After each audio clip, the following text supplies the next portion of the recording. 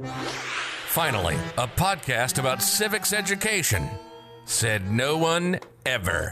Until now. This is the Civics Factor, exploring what democracies need to actually solve our problems. This is the Civics Factor, and this is your host, Mark McGinnis.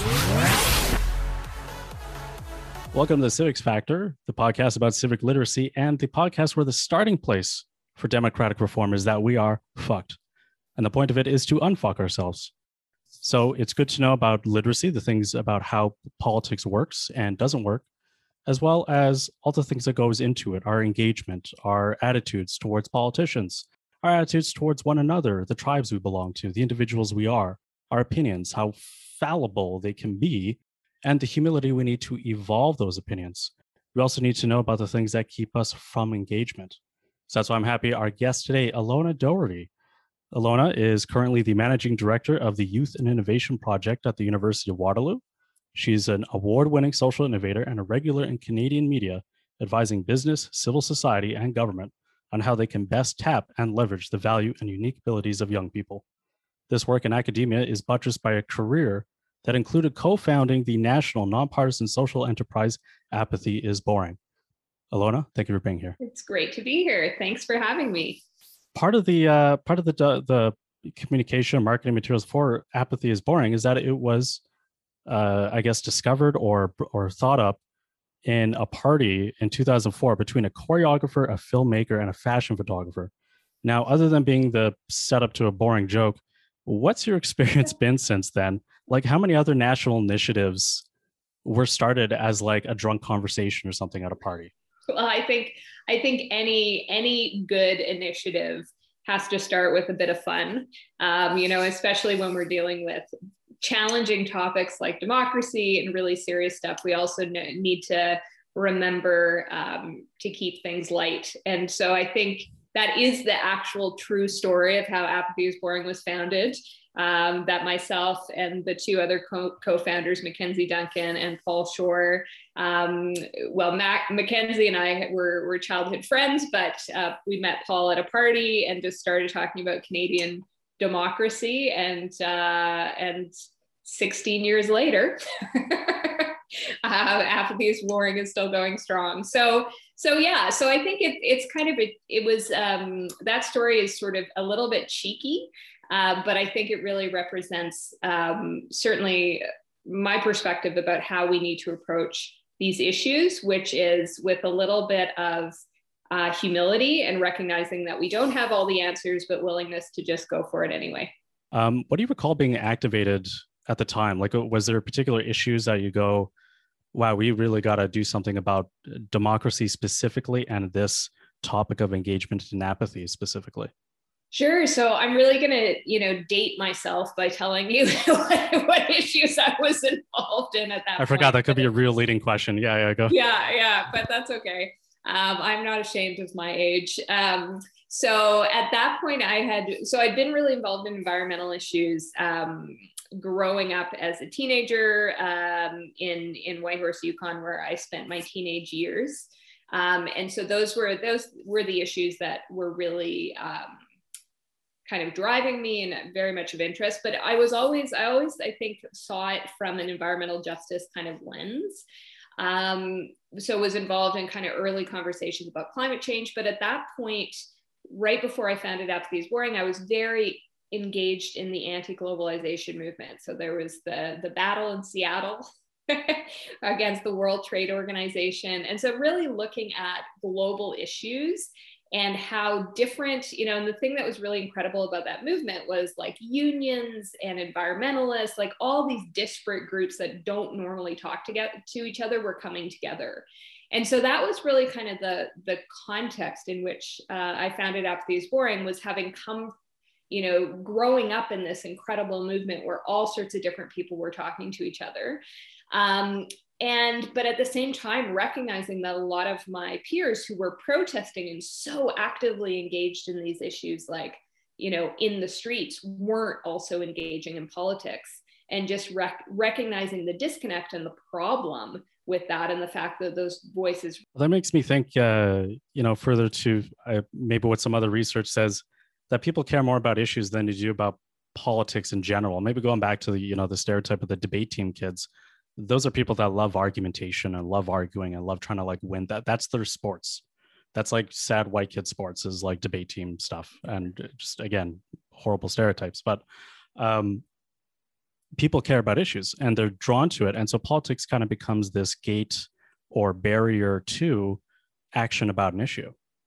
Does that sort of reflect your experience? I mean, it can, but it's also another tool in the toolbox, and I think that's honestly what my work has really been about over the last 20 years that I've been doing this, is recognizing that sometimes protest is the right tool to use.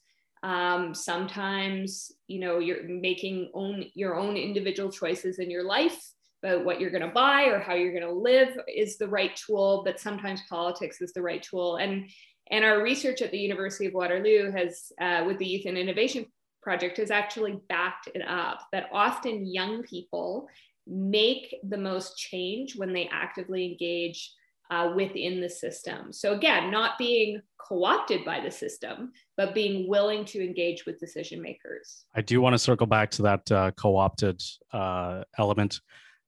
Maybe I guess to start talking about apathy is boring and apathy generally, like how would you describe or define apathy? So, I mean, I think apathy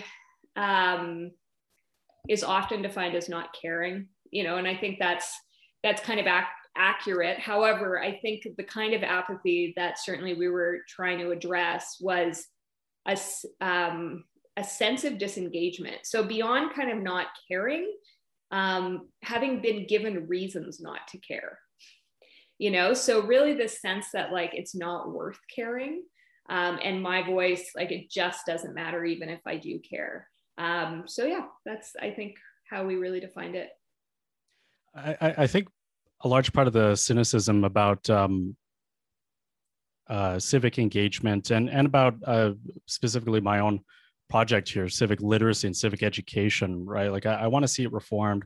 I want to see that dynamic improve so that people understood the value of being engaged and becoming informed, and also having the tools to become better informed and analyze the sources of information that they can sometimes be bombarded with. Some of the cynicism that I would receive is, well, do you think civic education alone would change things? So do you see like the antidote to apathy being engagement? Do you think that alone changes things?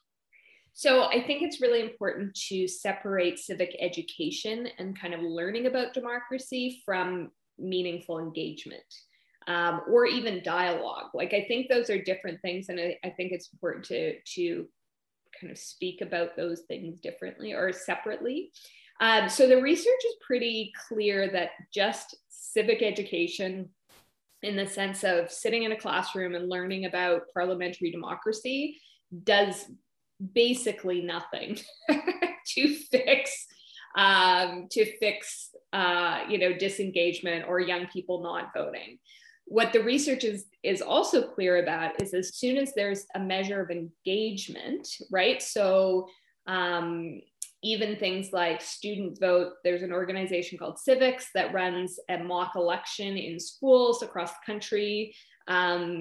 And even that kind of level of engagement, right? So you're not actually getting to vote, but you're getting to kind of participate in a mock election. So your vote doesn't count in the real election, but at least you're kind of doing a simulation of that.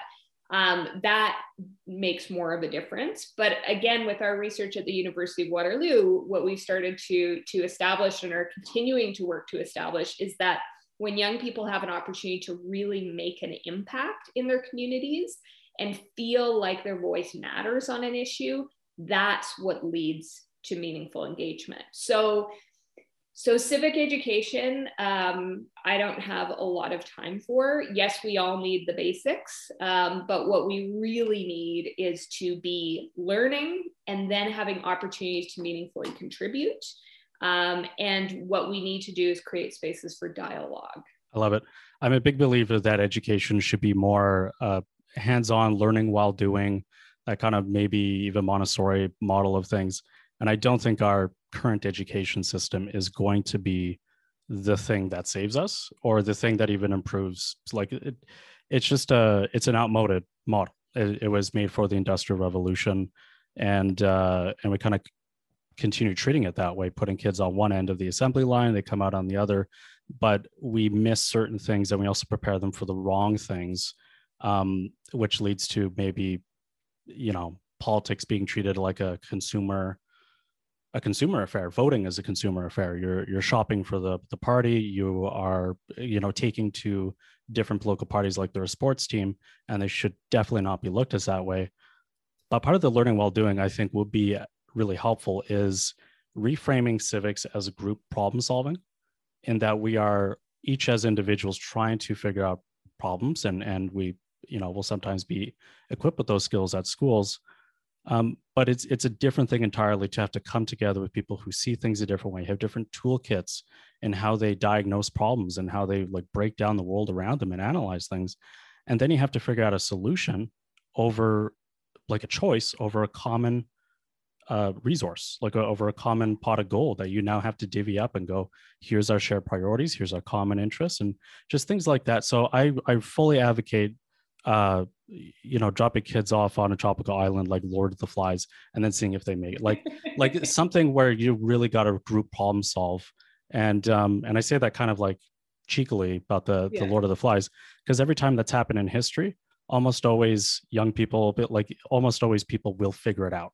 They self-organize, and so like it's a check on my cynicism too, because I do have exactly that cynicism about the abilities of people. But like you put them under stress, they can do some really good things, and it actually boosts faith and optimism in it.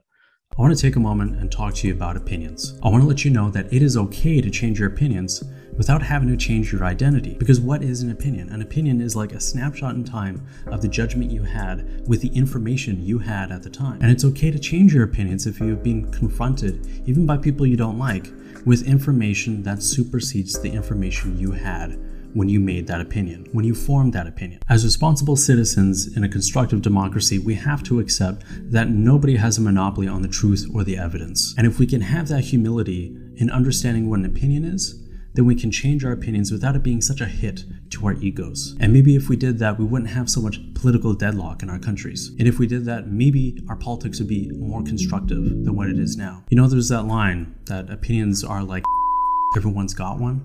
Well, opinions are like everyone's got one, and it's our responsibility to make sure we don't have a one, which is why I'm happy to announce my partnership with Tushy, the makers of a bidet attachment for your toilet. Say goodbye to toilet paper. Say goodbye to hemorrhoids. Bidets are the future, especially when toilet paper supplies are running direly low for no good reason. Be civilized. Get a Tushy. Don't use wet wipes. They're terrible for the environment. Get a Tushy. Go to hellotushy.com/civicsfactor and get 10% off your order. That's hellotushy.com/civicsfactor and get 10% off your order. You're listening to the Civics Factor with Mark McGinnis.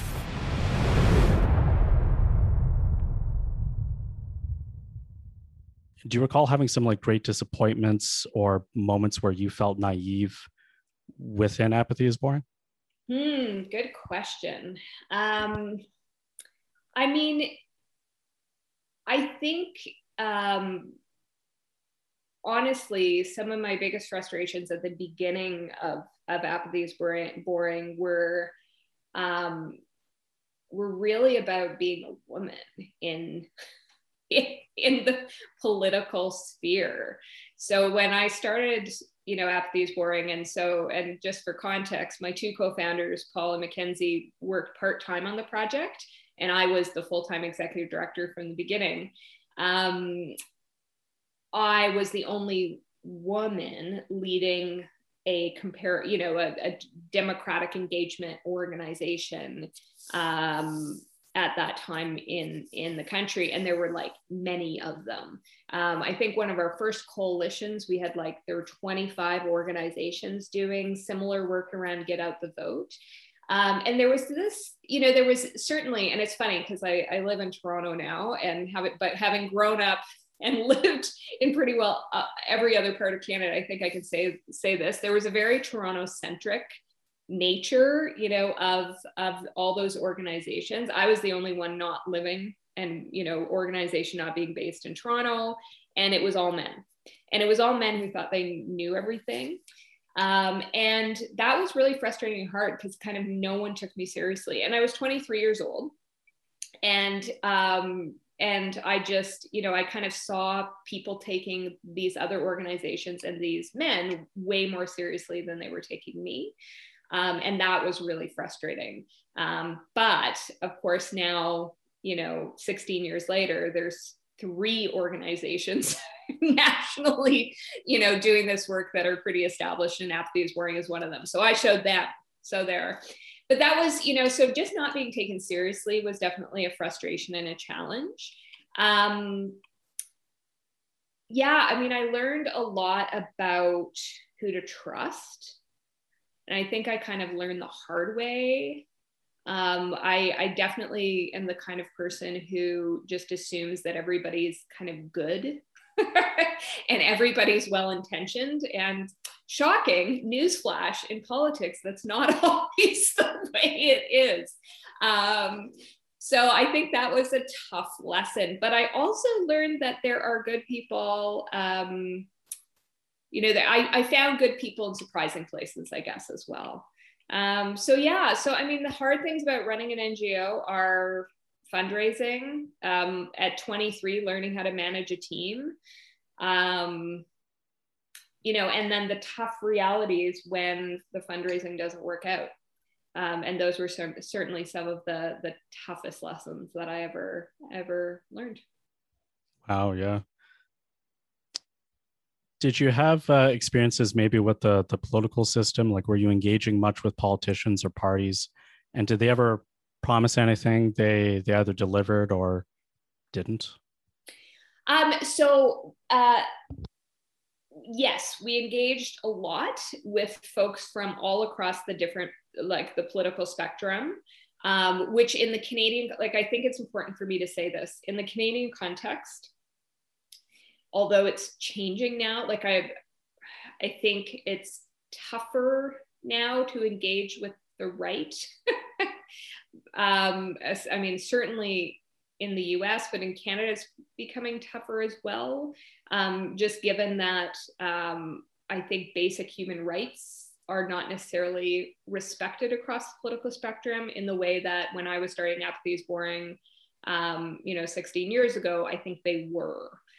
So we really actively engaged across the political spectrum with all the major political parties, and honestly had a really great experience, and felt as though there was an opportunity for access and meaningful dialogue, kind of all across. I would say what's the most frustrating thing? So, I mean, the interesting thing was, because Apathy is Boring is nonpartisan, we weren't really asking them for very much. Do you know what I mean? Like we weren't really asking them for very much. It was often actually that they would ask us for stuff, wanting us to kind of say, oh yeah, like, aren't we doing a great job on youth engagement? Like that was, it was kind of a mutual, like, they recognized our value. They want that bullet on their brochure. Yeah. And so honestly, I was fortunate not to have an experience where I felt let down by political parties. Certainly Apathy is Boring, though, at one point was the subject of a back and forth in Parliament, which was terrifying. And there was a couple times where we were like, please don't pay attention to us. Like, why are you using us for this? What was that about? Oh my goodness. I'd have to pull up old emails to remind myself, but it was, oh my goodness. I'll try to remember, you know what? I'll try to remember exactly what it was about, but it was between the NDP and the Conservatives being like, you know, basically saying how, I don't remember exactly, but it was a significant back and forth. And let me tell you, it caused a lot of stress to be like, why are you talking about us? But I think we were in the news, and, you know, somehow it was to everybody's advantage to talk about us. That's good. Yeah. I mean, no, all press is good press, maybe. It was a little bit stressful. Yeah. Maybe speaking more generally about apathy here, what are some of the other stressors or factors that would lead someone to tune out? That is a good question. So I think fundamentally it's a question of having one's basic life needs met. So, I grew up in northern Saskatchewan, the Yukon, and really saw firsthand the realities of young people in Canada's north, and also the context of young people from Indigenous communities. And often a sense of hopelessness, or a sense of like recognizing how little one's voice is respected or valued, but also just being super busy with trying to like just do life. Those I think are some of the fundamental reasons for disengagement. And I think those are ones that we need to address. I think honestly, you had talked about how education doesn't work, and I would firmly agree, even though I work at a university and that gets a little awkward occasionally. Education encourages young people to be passive, right? You sit in the back of the room, you don't really know what you're talking about, and the teacher is going to fill you with knowledge. So how can we expect then that a young person turns 18 and magically feels a sense of agency? Like that, it doesn't logically make sense when we've spent the first 18 years of their lives training them to be passive. And arguably, I would argue we expect young people to stay passive a lot longer. So I think fundamentally, that's one of the big issues that causes this dynamic. Yeah, I think I talked about that with Dr. Joel Westheimer, about this kind of like economic model of I guess education. Like if you're going to go to school, it's so expensive now that you have to get something that's going to be worth it, that's going to like have a return on investment. Yeah. So that automatically now caters you towards like less humanities, or gears you towards less humanities and more like business and STEM and going into finance and real estate. And it's like now we're kind of moving away from, and we don't necessarily mean to, it's just how like the consequence of the system that we've created and the economy, it's created sort of a consumerist mindset. So when you do see people starting to engage in politics, I think the starting place has been broken because we didn't do enough to prepare them for the group problem solving. So people do come at it from like, well, which political party do I want to belong to? Which sports team do I want to get behind?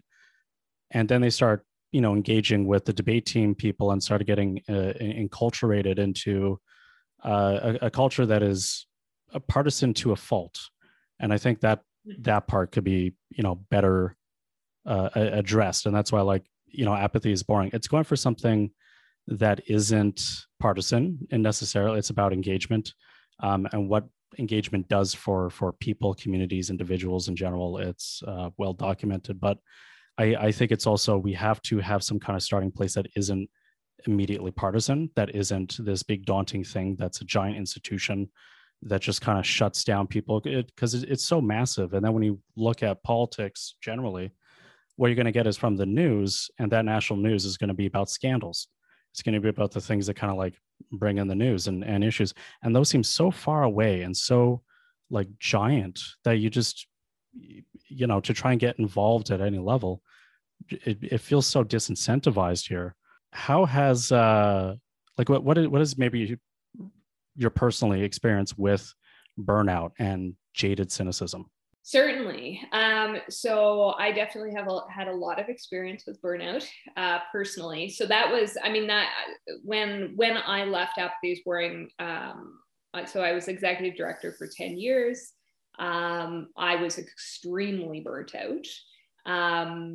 And it took literally years for me to recover from a, kind of personal burnout. I think I really kind of took the whole world on my shoulders and really assumed that I had to kind of fix everything, which I think is problematic. That sort of hero model where it's like, we're all here to solve and fix is not a great model. And I don't think it does necessarily good things for community. And it also does not do good things for the individuals who are trying to magically solve all the world's problems. I think, in retrospect, certainly one of my regrets is having, I had about 60 young people who worked with me at Apathy is Boring over the 10 years I was executive director. And I wish that, I think I was more understanding and supportive of their kind of the fact that, them as whole people than I was of myself. However, I wish that there had been more of a culture of well-being and kind of bringing our whole selves to work and recognizing the limits of being human. I wish that's something I had understood at that point in my life, and I certainly don't think I did. I was very fortunate more recently to be part of a project called the Wellbeing Project, which is a global project that looks at the intersection of personal well-being and social change. And really recognizes that people who are doing social change work need to be well in order to do that work in a way that that isn't simply reenacting trauma that they've experienced in their lives on the communities they say that they're trying to support. So I've certainly shifted both how I do my work, how I live my life, and also how I support the young people I now work with at the University of Waterloo. I've really shifted that. But yeah, as soon as you get burnt out, it's very easy to be cynical. I think I also have a kind of cynical, slightly snarky nature as a human. And so I think that's good, right? Like I think being cynical sometimes can be a good thing and a fun thing, but certainly I'm glad to not be burnt out at this point in my life. And I'm certainly grateful for the support I've had in getting there. I think it's possible to be optimistic and cynical. Yes. Or, good nature, good faith, and cynical. Because it's kind of like I sort of define it like cynicism is like a mode of analysis. It's a lens. And I think what happens is a lot of people mistake their cynicism for wisdom. So just because you can second guess someone's motives, someone's agenda, doesn't mean like, this politician who's coming to your door is just trying to get your vote and they will absolutely like betray you in some way. You're cynical and you realize like this is a thing. Politicians do want votes and they have often not delivered or followed through on things that they stated they would do to solve the problems that you're facing or experiencing. But it doesn't mean that it's going to be for all cases. And so it's like just you got to kind of temper your own cynicism and lens with that. But there's kind of like a vicious paradox, isn't there, to becoming burnt out, because politicians are going to go to the people that vote. And so if you're becoming burnt out and you're less like whatever passion you brought into it, and now you're burnt out and you become jaded and cynical and you leave politics or stop becoming engaged, politicians are just going to go on to the next one and they're going to find the people that do vote. Can you maybe speak to a bit of that? Like, have you found that paradox, I guess? I'm describing it like that. Could be a vicious cycle. Certainly, politics kind of doesn't wait for anyone. And it's the kind of 24-hour news cycle and things move quickly. And if you choose to kind of step out of that, you're going to have less influence. But I think what I've also recognized is I've been very personally interested in a career where that's thoughtful and where I'm hopefully bringing evidence, really an evidence-based approach to my work. And so as a result, you need time to think, you need time to recover, you need time to engage in different ways. So that's not a negative kind of stepping out of the system. I think sometimes a pause and then re-engaging can be positive, but certainly there's a, and in my experience, when you re-engage, there's usually a space. There's a space for thoughtful dialogue. So, but yeah, I mean, kind of checking out, if you check out from political engagement more generally and don't check back in and don't re-engage, then certainly politicians Have you seen apathy as being useful for some people or interests more than others? Well, it's definitely useful for the folks who are in power. I think sometimes it's easy to, if folks aren't paying attention, it's easier to kind of sneak some things through or not have a meaningful debate. So I think the reality is that, it's useful for those in power. Yeah. Like the politicians that go to the people that show up. Yeah. I mean, there's so many different sayings that I think run counter to one another about democracy. Like, Winston Churchill had that the best argument against democracy is a 5-minute conversation with the average voter. And he also says that it's the worst form of government than all other ones that have been tried. Yeah. I think it's also like, democracy goes to those who show up. It runs counter to, well, if voting actually made a difference, they would make it illegal. Right. And it's like, okay, well, we got to get comfortable with paradox at a certain point, right? Absolutely. What role do you think like distractions have on our democracy and citizens? Like, I guess I would describe it as like, we know we have definitions that are anti-definitions. Independent means something that is not dependent. Nonfiction means something that is, not fiction. And it's the same thing with like distraction here. We're being moved away. We're being deviated from attraction, some movement, some inertia, something that matters, something significant. And so distraction and the point of amusing ourselves to death is like, we have so much entertainment, so many options for distraction, for being able to tune out. Yeah. In a good way. We're not being controlled, Orwellian like, except in some cases, we're being controlled in a Huxleyan manner, which is we're being given so much pleasure from all these different stimuli points that now we don't have time for the important things. And I think engagement is one of those important things. And learning about how politics works and doesn't work is an important thing. But it kind of feeds into that, I suppose, apathy, because we just have so many options for how we spend our time. Yeah, I mean, I would perhaps challenge that argument a little bit, and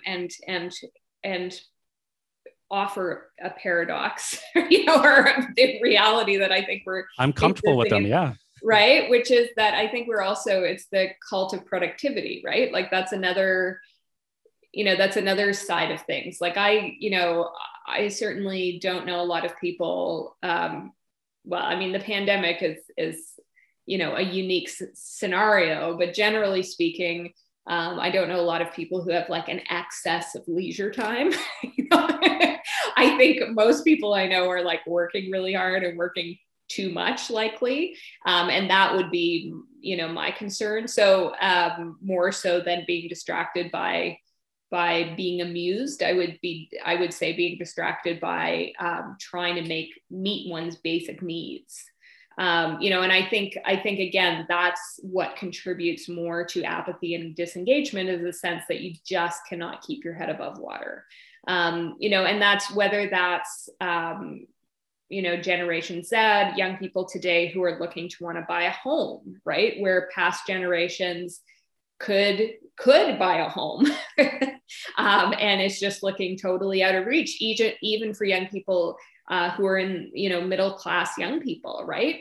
Or whether it's young people from backgrounds where, racism is something that they're dealing with every day, right? Like that's hard work. That's emotional labor that is being asked of those young people. So I think I would say that there's a precariousness, there's a sense of instability, and there's a sense of just not being able to quite make it. And make ends meet, that is leading to disengagement more so than distraction at this particular moment. I stand perfectly corrected. Thank you. No, I think it's a paradox though, because I think both are true. I say that as someone with a deep love of bad reality television. I understand. So I think both are true, but I think they both need to be equally held. It's and maybe to continue the Orwellian Huxleyan thing that amusing ourselves to death does. It's like we are so crushed by the amount of work we have to do, running to make ends meet. Just the needs of survival is so much mental labor, and it's exhausting. That when we do have that spare time, what are we going to spend it on? Something that like is a whole other, education need or something that we have to. It's just more, shit. Like it's just more shit to well, you're to, so exhausted, right? I mean, that's when I watch reality TV, when I can't handle, anything. I've only just started coming back to like trying to watch reality television. My thing is like comedy and podcasts, and I'll listen to that in spare time. But one of them was talking about, or a couple of them actually was talking about Love on the Spectrum. And I don't know. Oh God, it's so adorable. I love it so much. I feel recharged. I have so much secondhand like embarrassment and shame though when something is going wrong, and it's just kind of played up that way. Nice. But no, it's a good one. How have your experiences informed your work at the University of Waterloo, working with and advocating for young people? Yeah. So I mean, I started off as a young leader. And then founded Apathy is Boring and worked for 10 years in youth mobilization. And then, as I wrapped up Apathy is Boring, I, as I mentioned, was quite burnt out, but really still felt like there was work that needed to be done when it came to meaningfully supporting young leaders, but also recognizing at that point that I was no longer in the demographic of a young person myself. I was trying to figure out how best to kind of use my talents and abilities. So there was a couple of different things that happened that led me to the University of Waterloo. One is that my colleague, Dr. Amelia Clark, who's a tenured professor and associate dean at the University of Waterloo, she actually was my mentor when I was 14 and she was 21, and we were both working in the environmental movement. And so she and I had started doing research together, understanding in what context are young leaders the most impactful. So that was certainly one thing. And then the other thing was I was part of a program called the Graduate Diploma in Social Innovation that was led by Frances Wesley. And Frances Wesley wrote the book called Getting to Maybe, which is all about recognizing that social innovation is not about getting to yes. You never fully solve a problem. It's about just trying stuff and kind of getting to maybe. And I really, I think my 30s were really about recognizing futility, that sometimes you can't fix problems, and kind of recognizing the messiness of life. And the complexity of life. And so, the work that I do at the University of Waterloo is about trying to create the evidence base that is missing when it comes to youth engagement. When we talk about young people and young leaders, it's like, oh, isn't that lovely? Isn't that cute? Isn't that really nice? Like, let's pat Greta Thunberg on the head and say, oh, isn't that lovely? It's not really taking those young people seriously. And one of the things that I think leads to taking people seriously is having the evidence to back up that what they're doing, really matters and is really having an impact. So this work is evidence-based, which maybe is just my attempt to kind of find some sense of stability in an unstable world. But it's also about digging deeper. And I think, I'm really inspired by that. I did have a question about like, why is it that certain young people like Greta Thunberg is so captivating? And I mean, you kind of speak to it, but is there more that you have thoughts on that? Like, why is it either this particular teenager or why? Yeah, I mean, there's a palatability, and I think this has been discussed in the media about how she's a white young woman from a European country, so it makes it sometimes more palatable. Certain kinds of young people are more acceptable and palatable than other kinds of young people.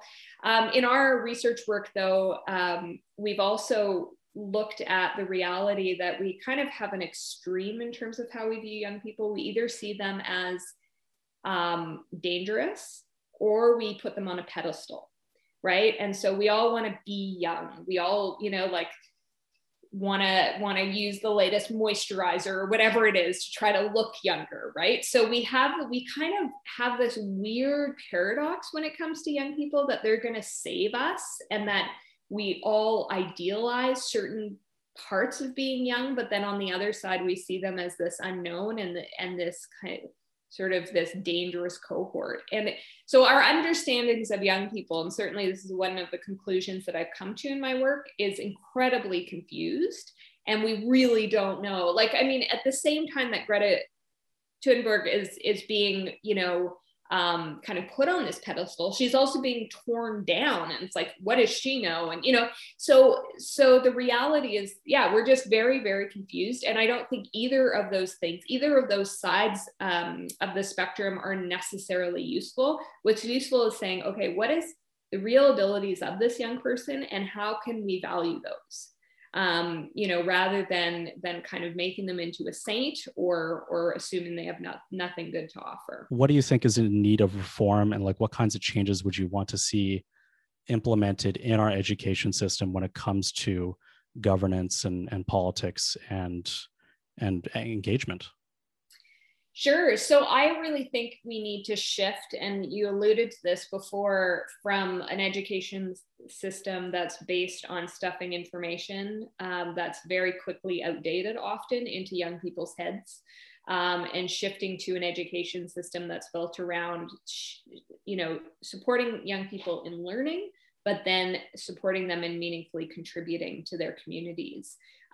So our research is really based in neuroscience and developmental psychology, and understanding that from 15 to 25, young people's brains are wired for innovation, and they're really the innovation engine of our communities and our society. So that's when our brains are most wired to come up with bold solutions to complex problems. And from 15 to 25, most young people are in school. And so I really think, that we need to be reintegrating young people into the economy earlier, but we also need to be shifting how we understand education writ large, so that it's really about meaningful contribution. Yeah, absolutely agree. I think what the pandemic has done is it's underscored the extent to which we treat education and schooling like it's a glorified babysitter. Like we're putting kids there, like Donald Trump ran on basically improving GDP numbers by opening schools so the parents can go back to work, which would pump up those numbers for when he ran in the election. And it's like, I don't know, like we should know a little bit more about that. So public education then, would you say, like in its current form, is not tenable for, the goals that you've just set out? I think there's a lot of work that needs to be done, if I'm going to be diplomatic about it. And I think the best place to start is with youth voice. We need to give young people back agency when it comes to how they are educated. I'm on the advisory council of an organization called People for Education that looks at public education. And I often sound like a broken record, which is the best thing we can do is give young people agency in the context of their education. What do you think can be done to increase like process and policy literacy specifically for young people? Process and policy literacy. My goodness, I'm like falling asleep just hearing those words. It sounds horribly boring, right? I don't think we necessarily need process. I think it's about experience, right? Like, so what's the best way young people learn? Well, how did I learn? I learned by being on a youth advisory council. I was on the Youth Roundtable for the Environment. I advised 5 different ministers of the environment when I was in my late teens. Went to the UN, was an official Canadian delegate at the Commission for Sustainable Development. That's where I learned how policy works, and have used that in my career for the last 20 years, right? So I would say not in school, but join a youth advisory council, start talking to decision makers.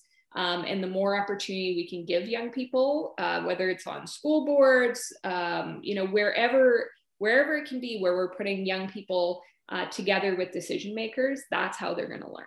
Do you think we're in more perilous straits going into the 2020s than ever before? No.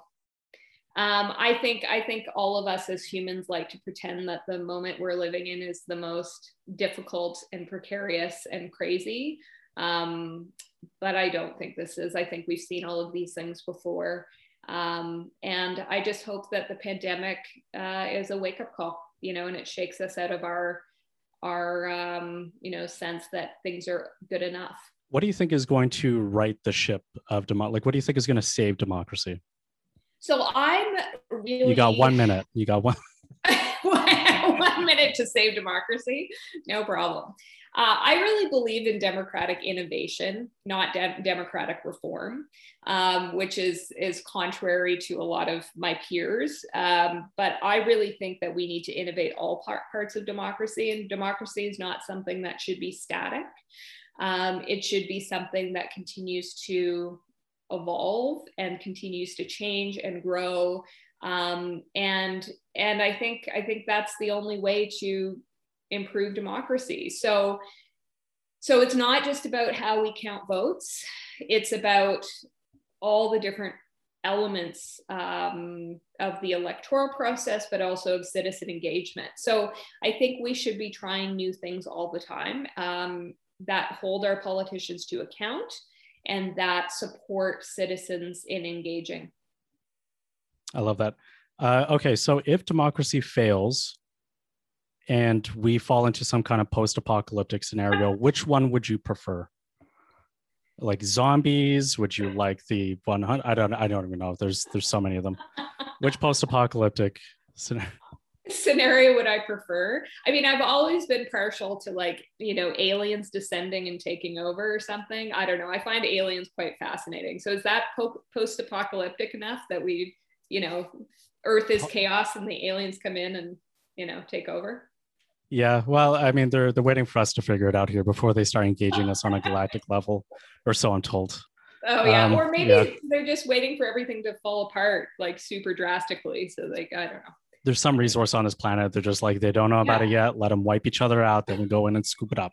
Exactly. And then I'm hoping to be taken away by the aliens as well in that scenario. So, right, saved. It's part of the small cohort of the human race that will be like, these people are okay. We'll take them with us. Some of us are there. Wrapping up, is there anything else you'd like to mention, or do you have any projects that you're working on, or? So our work right now is really, we're doing more and more work around youth unemployment. So really understanding how young people are valued by their employers and whether they are given opportunities to make meaningful change and having a meaningful impact in the workplace. So I'm really excited about that work.